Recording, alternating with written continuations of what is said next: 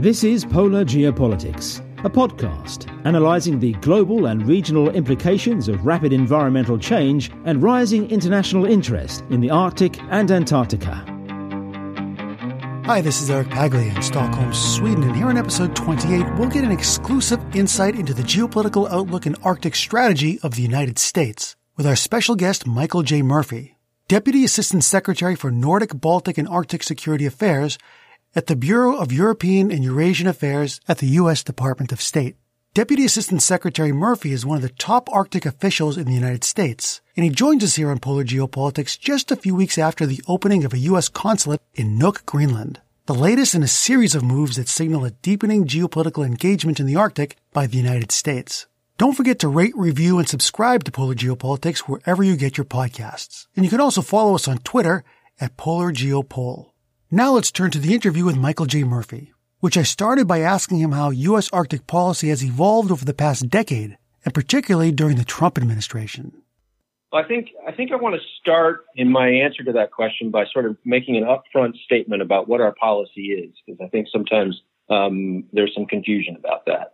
And it's very straightforward and it's very simple. The United States wants a secure and stable Arctic, where our interests, of course, are safeguarded. Our homeland is protected. We are an Arctic state. And Arctic states continue to work cooperatively to address shared challenges.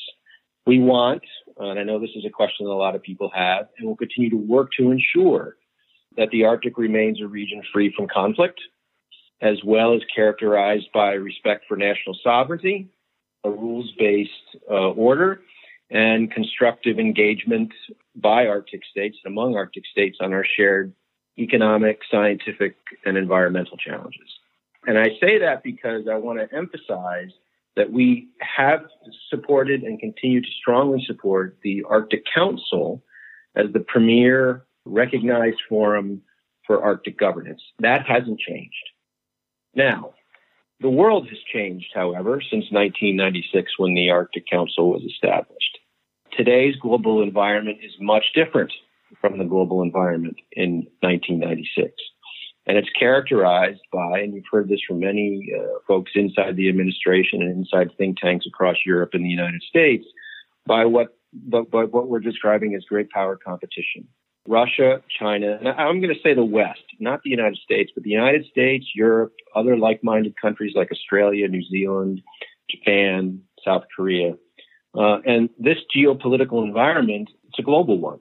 The Arctic isn't immune from the implications of these new geostrategic challenges that we in the West are confronting. And of course, the Arctic system itself is rapidly changing, diminishing sea ice coverage, diminishing snow cover, melting ice sheets, thawing permafrost, and that is going to create incentives or opportunities for Russia and the People's Republic of China to pursue or to potentially pursue agendas in the Arctic that clash with those goals I laid out at the beginning of my response about protecting our interest and ensuring the Arctic remains free from conflict and as well as a region characterized by cooperation. So that's the big change. The global environment has changed, which has necessitated not a subtraction from our policy, but the addition of those considerations to the considerations that have driven U.S. Arctic policy for the last 20 years. You say that the Arctic is not immune from these wider geopolitical transformations that have taken place in recent years. But until recently, analysts used to speak of something they called Arctic exceptionalism, that international cooperation in the Arctic, through the Arctic Council and other bodies as well, could somehow be insulated from the geopolitical tensions elsewhere. Like the example of 2014 with Ukraine, there was, even during that crisis, there was still constructive cooperation in the Arctic. But if that was ever really the case, this idea of Arctic exceptionalism, has it come to a definitive end with this return of great power competition you speak of? Well, I'd make two observations. One sort of a big picture observation. I would argue in 1996, with the formation of the Arctic Council, with the Ottawa Declaration and this notion of Arctic exceptionalism, the holiday from geopolitics, if I can put it that way, wasn't just in the Arctic, it was global. It was a very different world. So it may never have been true to say the Arctic was exempt from great power politics, because in the 90s and the early part of this century, we weren't engaged in great power politics really anywhere in the world. The changes that have occurred over the last 8 or 9 years have been the result of decisions taken by Russia and by the People's Republic of China, and they're looking to overturn that rules-based international order, which they believe is in their interest. We would argue that that's a mistake, that the rules-based international order has served all of the global community well, not just the region of the Arctic. So that's the first point I'd like to make. The second I would make is I don't think the fact that we have challenges globally with China or with Russia automatically presumes or means that we're not going to continue to do cooperative work in the Arctic with the Arctic states themselves through the Arctic Council and elsewhere. You are correct to point out that Russia's decision to invade Ukraine and annex Crimea, to fund a proxy war there, coupled with the other actions it took before then in Georgia and other places since then, have created tension in the relationship between certainly the West, the transatlantic community, and Russia. Rightly so. Russia needs to change its behavior. That's not acceptable behavior at all in today's day and age. But I think it's interesting to note that while we have had those problems, we have been able to cooperate with Russia in the Arctic, in the Arctic Council. So a couple of examples. We continue to work on search and rescue with the Russians in the Arctic. We continue to work through the six, or I think it's six, I may have the number wrong, working groups that the Arctic Council has established with the Russians on joint projects. We worked with the Russians bilaterally to present to the International Maritime Organization some codes for sailing or navigating the Bering Straits and Bering Sea. So I think we can still do all that work, and I think that work is still happening. Whether it becomes more complicated or not, I think is a function of whether or not Russia, or if you're talking about China, wish to make it more complicated. It is certainly not in our interest, in the United States' interest, and I know that our Arctic allies and partners share this view of complicating all that. But I think it's important if we're going to get into how did this happen, to look at where the problem is emerging from. But luckily, to date, the Arctic is still have been relatively free from the kind of tensions you've seen in places like Europe or the South China Sea. We want to keep it that way. Last year felt a bit like a bit of a watershed at the ministerial meeting in Finland. Secretary of State Mike Pompeo made a speech at the Arctic Council where he really explicitly introduced geopolitics to a body that has largely avoided such issues, calling out China and Russia, as we are discussing here now as well. I mean, do you think that the Arctic Council, given that, do you think the Arctic Council needs to be modified in any way as a result of this new strategic reality that the State Department has articulated? No, I don't. The Arctic states do not believe, that Arctic governance should be broadened to the non-Arctic states. I think that's a view that's held by Russia and the United States and the other Arctic Council members. We all agree that the decision, I think, to keep security issues out of the Arctic Council was the right one. There's no push to change that, not on the part of the United States either. There are some forums like the Arctic Coast Guard Forum and the Arctic Security Forces Roundtable where some of these issues can be discussed. I also would, just to point of clarification, I know this is a subtle difference, but it matters to the United States. I mean, the Secretary was conscious that he was making his speech around the Arctic Council, but he didn't make it in the Arctic Council, and that was deliberate. He wanted to put these issues on the agenda, the Arctic agenda, if you will. But the council at the time, and the council continues to focus on non-security issues. But as I said a bit earlier, the region isn't immune from geopolitical change. It's just the way of the world. It's not a good or an ill. It is the way things are. And I think the Secretary was right to elevate these concerns. And we've seen actions by the Russians and actions by the PRC that are disconcerting in the Arctic, that mirror some of the things we've seen in other parts of the world. And I think we all need to be sensitized to them if we're concerned about protecting the Arctic and what we've been doing there over the last 10 or 15 years So we don't wake up one day and say, wait a second, how did that happen?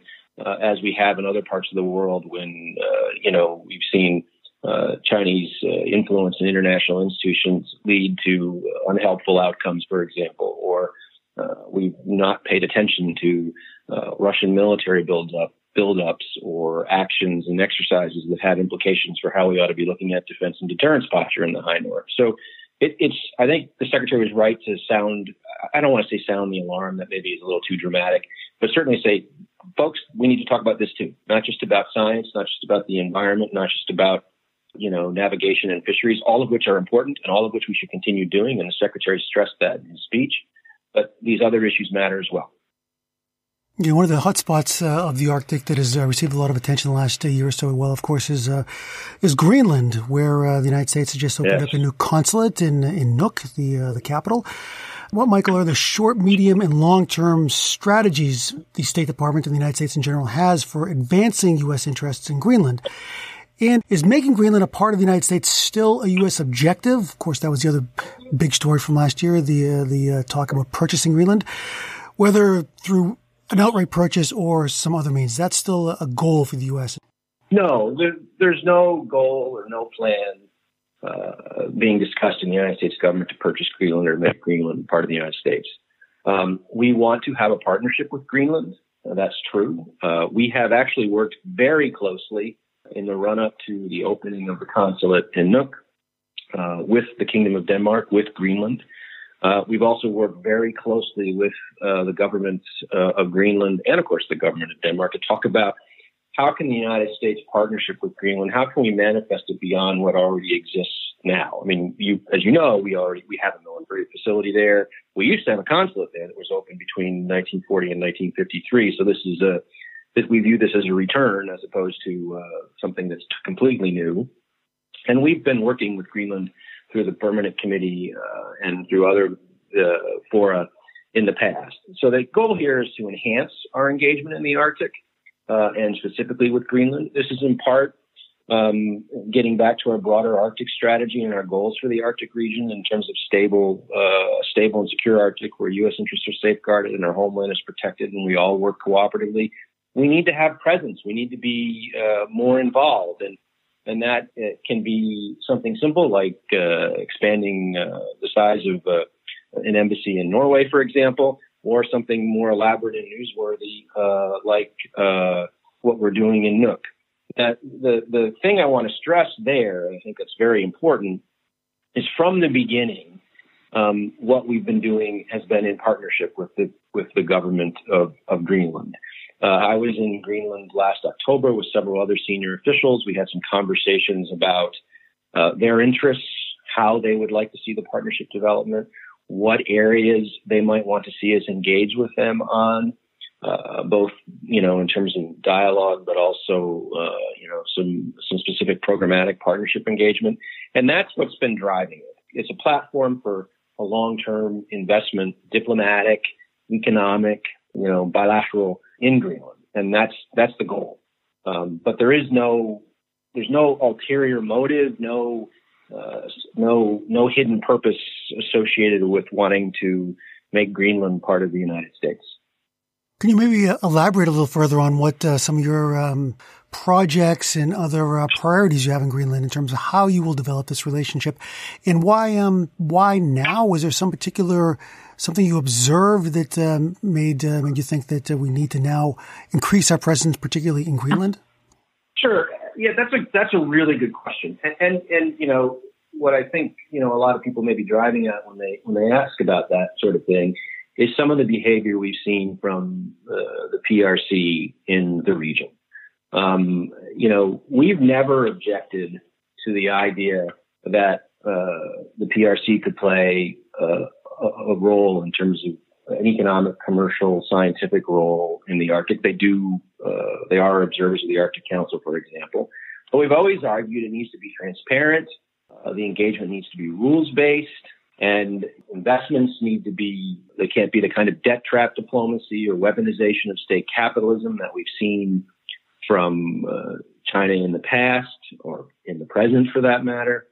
And, there's been some actions or activities by the PRC, the effort to purchase the port in East Greenland, the desire to want to invest in what we would argue in the Danes, and I think the Greenlanders recognize as critical infrastructure in the form of the airfields there.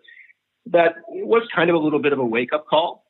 I mean, I think one of the things we're seeing with regards to the PRC across the board, not just in the Arctic, but in other regions of the world, and particularly in the wake of COVID, is that a lot of our assumptions about how engagement with the PRC, which were formed in the 90s and persisted into the early part of the century, haven't really panned out for lots of different reasons. And we now need to take a look at so-called Chinese soft power tools, which often, as we've learned, have a very sharp edge when they're deployed by the PRC, and be much more sensitive to whether or not, the PRC is using its money and its companies or its workers to secure control of critical infrastructure that might become the basis for a permanent military presence, as has been the case in other parts of the world, whether or not it's using its bullying and extortionist tactics like they tried to do in the Faroe Islands with regards to the 5G network there. So, we don't want that to happen in the Arctic. We want to see Greenland and other Arctic states develop in a manner that benefits their inhabitants, that's sustainable, and that protects their own communities and interests. And, there's a geopolitical interest for us in Greenland because it's extremely close to the United States. In fact, I looked this up a few weeks ago. It's only 1,851 miles from New York City to Nuuk by air. It's 2,790 miles from New York City to LA, Los Angeles by car. So Greenland is really, in many ways, our neighbor. It's also positioned strategically in the so-called Greenland, Iceland, UK gap, which matters immensely to the United States and to the transatlantic community because that's a critical juncture in, the defense and deterrence thinking that we have should there be a crisis in Europe that we need to respond to, something that NATO pays a lot of attention to, for example. So we have all of those geostrategic, geopolitical interests.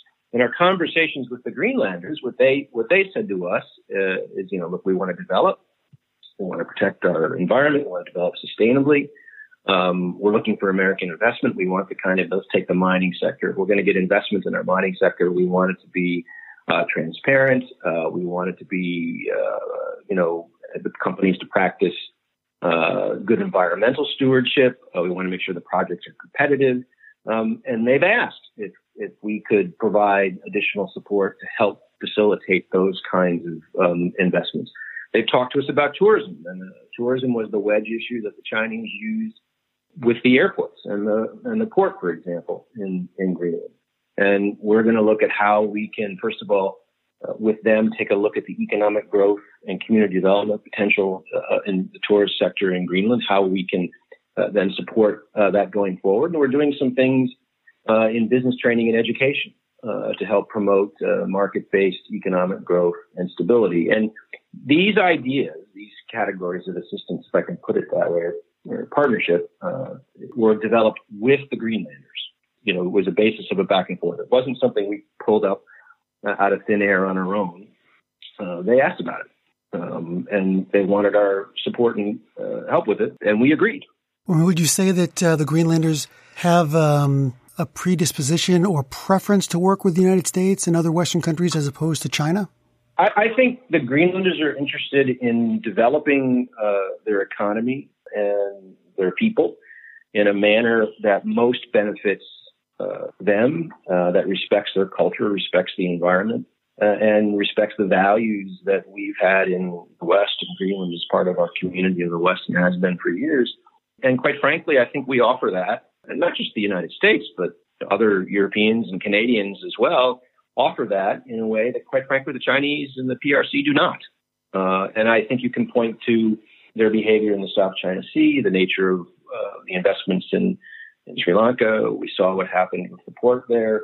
And we could point to actual examples where, we do better. And the West, if you will, is a better, more reliable partner over the long term. And we have to work hard at that. We have to talk about that. And we have to, remind people of that, because the PRC is able to do things like weaponizing state capitalism by, offering deals that are too good to be true, a lot of easy money and debt trap diplomacy out there. And the United States government has been talking about those challenges for the last several years, quite vocally, globally, not just in the Arctic, but around the world. You mentioned Iceland a moment ago. It's another country with some similarities, perhaps, to Greenland, large U.S. military facility there, also in this Greenland-Iceland-UK gap. And another country that China seems to have identified as a place to exert influence. Is that something that you're concerned about there with the large Chinese embassy, the opening up of Chinese science stations there in Iceland? Is that something that you're trying to counter as well? Yes, is the short answer. We are aware of the interest in Finnafjordur and the potential problems that poses, the effort by the Chinese businessmen to buy up a bunch of land, the Chinese research station, the potential for dual use or other non-purely scientific activities to go on. We've sought to enhance our bilateral relationship with the Icelanders as well over the last several years, and I think it's been visible in the number of high-level visits there. The Secretary of State went there. I was proud to be part of helping persuade him to go. And it was the first visit by a Secretary of State in quite a long time. The Vice President traveled there. We've begun an economic dialogue, which is chaired by the State Department and their MFA. Conversations about how we can deepen our economic partnership. All of that is part of a renewed interest on our part, renewed understanding on our part that this region of the world is important, strategically important, and that we have valued partners there that we'd like to have deeper and stronger relationships with. And of course, we are also working with Iceland to deal with the challenges that the Russians are now posing in the Arctic region, the high north, the Greenland Islands, the UK gap. We assume the days of having to engage in anti-submarine warfare and, air policing were over at the end of the Cold War. And we've had to NATO has had to resume some of those operations. We had to reestablish the Second Fleet in the United States in order to ensure that the North Atlantic was an area where we had situational awareness and control and were able to, in the crisis, God forbid, get our forces across the Atlantic to Europe if that was what's required. And all of that reflects what I said at the beginning of the conversation, which is the changing nature of the world in which we live. It's unfortunate that the Russians have behaved in the way they behaved, and the PRC is behaving in the way it's behaving. But we would be unwise to ignore it and not to respond in ways to safeguard Western interests, ours and our allies. Of course, NATO was made to contain the Soviet Union and Russia. Today, with Chinese exerting more influence around the world, in the Arctic in particular, is NATO's mission going to take that into account as well to somehow contain Chinese influence in the North Atlantic and in the Arctic?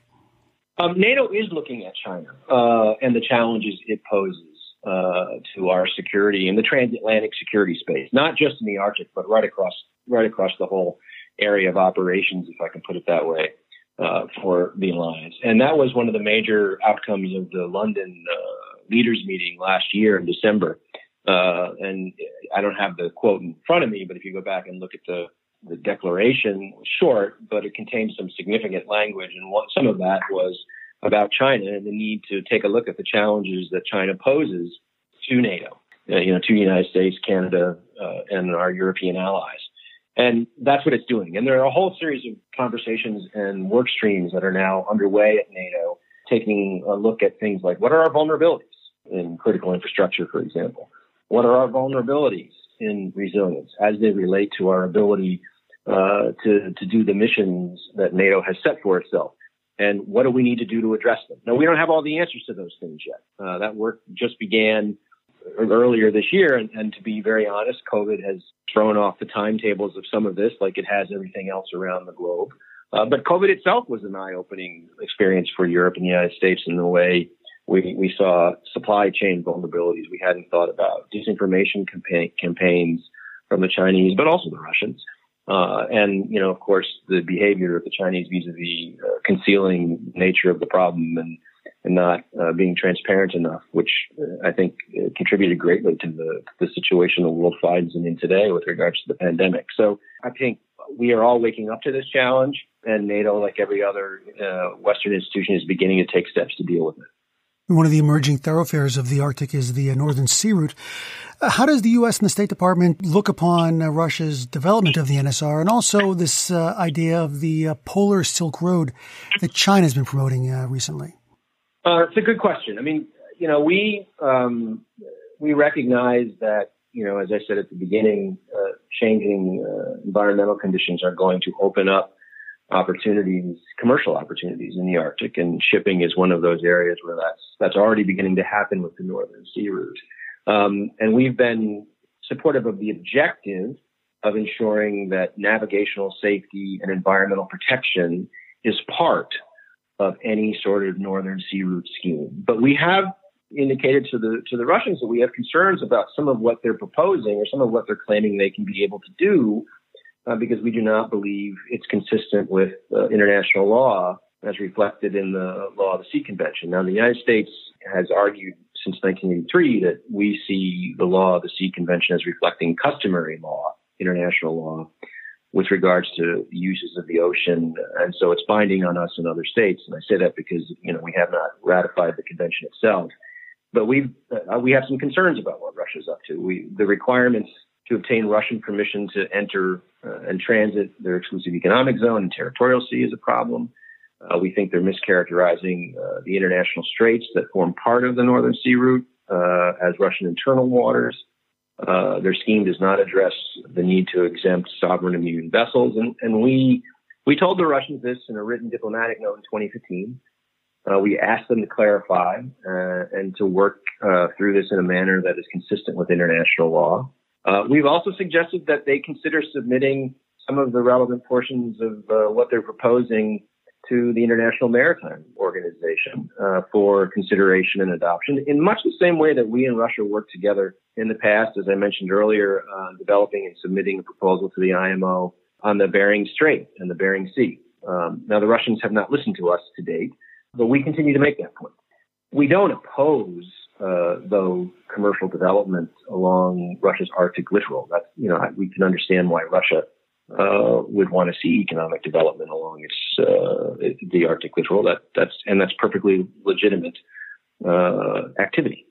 In regarding this idea of the Polar Silk Road, which in some ways might overlap a little bit with the NSR, do you see that as also a legitimate framing of Chinese expansion into the Arctic? Yeah, I'm sorry, I forgot. I left the Polar Silk Road out in my deal to go through the NSR. But I'll go back to what I said earlier. Chinese engagement, the PRC engagement in the Arctic, is fine if it's transparent, it's rules-based, it respects the norms of behavior, and whether it's navigation or commercial investment that exists in the Arctic and globally. And the concern that we have with China is not the Polar Silk Road per se; it's what they're doing with their investment tools. I mean, I've said this before, and it's a blunt way to say it, but I think it's important. They're weaponizing their state capitalism in order to secure control of critical dual-use infrastructure, ports, airports, telecommunications networks. I mentioned the threats that were issued by the Chinese ambassador, the PRC ambassador, regarding 5G in the Faroe Islands. That kind of behavior is deeply problematic. We've heard at one point the PRC was objecting to some of what Norway was trying to do to ensure the integrity of the Svalbard Treaty, ensure that the island remains a base for only legitimate scientific research. Now, they were persuaded to back off on some of this by the Norwegians, but the noises were unhelpful. So we have to be mindful as we look at what the PRC is doing of its practices elsewhere in the world, the way it's used money and companies to establish not just an economic or commercial presence, but then to transition that into a permanent security presence, which is at odds with the long-term interests of the Arctic states, including the United States. And I think if we don't make assessments based on what we have seen from Chinese behavior over the last decade, and again, what we're seeing in the present day right now in terms of the way they're handling COVID, then we'd be making a mistake. We can't assume that their intentions are good. here. I wish I didn't have to say that. But again, I go back to what I said at the beginning of the conversation. That's the world we live in today. And so that's what we need to do. The last few years, I've seen a lot of major Chinese investments in Russian energy extraction, and generally a closer relationship between China and Russia. They describe it as a strategic partnership. Do you see that as that particular relationship as a threat to U.S. interests in the Arctic and elsewhere? No. I mean, it's true that, Russia and China share some common geopolitical views. Both of them oppose the rules-based international order that was created and sustained by the West. It's so important to us and our allies. And yes, they both see the Arctic region as important to their long-term economic interests. But most of the Russian PRC cooperation has been, as you point out, economic and commercial. Some joint interest in the Northern Sea Route, and you mentioned the energy investments and infrastructure investments in Yamal, and I think that's the Yamal Peninsula. That's exactly right.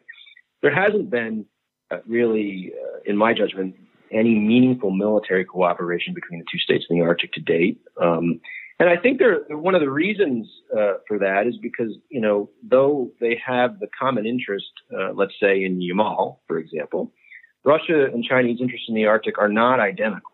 And there are friction points between them. Russia, Russia, first of all, tightly guards its sovereignty in the Arctic generally, labels it a privileged sphere of interest. And it likes to keep discussions about Arctic issues among Arctic states. They have the same interest we do, and all the Arctic Council members have. Governance questions are for the Arctic Council and Arctic Council member states. And every one of the 8 believe that. In fact, Russia often prefers to have an even smaller format, a so-called Arctic 5 format, the littoral states body within the Ilulissat Declaration from 2008. The Chinese, the PRCs, claim the opposite. The PRC has declared itself a near-Arctic state, which we reject, and as have the other Arctic states. There's Arctic states and non-Arctic states. There's no such thing as a near-Arctic state. And it signaled its intention to want to play a role in Arctic governance. And the Arctic Council, which includes Russia, of course, all disagree with that. So, I can see some coming together in some of those areas that I mentioned in the commercial sphere, but I don't see the long-term alignment of strategic interests that would prompt me to say, as an American diplomat, that there's a shared threat or challenge from them. There are challenges from Russia and the Arctic to the United States and its partners and allies, and there are challenges from China. Some of those overlap, but generally speaking, they're different. To round things off, we haven't really touched upon environmental issues. And it seems like in some of the recent public statements by yourself and other State Department officials, there hasn't been that much talk about protecting the Arctic environment and mitigating climate change, even though these are very important issues for the Arctic Council. Do you see that as being the proper balance when it comes to the U.S. priorities in the Arctic between economic exploitation, homeland security, but also bringing in the environmental aspects as well? Well, that's a really good question. And I would go back to something I said at the beginning. We've been engaged for the last 10 years or longer, since the founding of the Arctic Council, on all of the issues you just identified. I mean, we're not seeking to stop or end the work that we've been doing on the environment or the efforts we've been taking to mitigate climate change. And I'll come to the specifics in a minute. But what we are suggesting is that there are other areas that have not been emphasized or have been of concern to the Arctic states that we need to consider in the context of the new world that we're finding ourselves in. But if you take a look at what we're doing, there's a lot more going on than I think people appreciate. I mean, just recently, the Arctic Council Agreement on Enhancing International Scientific Cooperation in the region has come into force. And we played a big role, we, the United States, in concluding that agreement. The work that was done to secure an agreement to prevent unregulated high seas fisheries in the Central Arctic Ocean was something we played a big role in and we just ratified it last year. We've made tremendous progress reducing our black carbon emissions, which are particularly important in an Arctic context.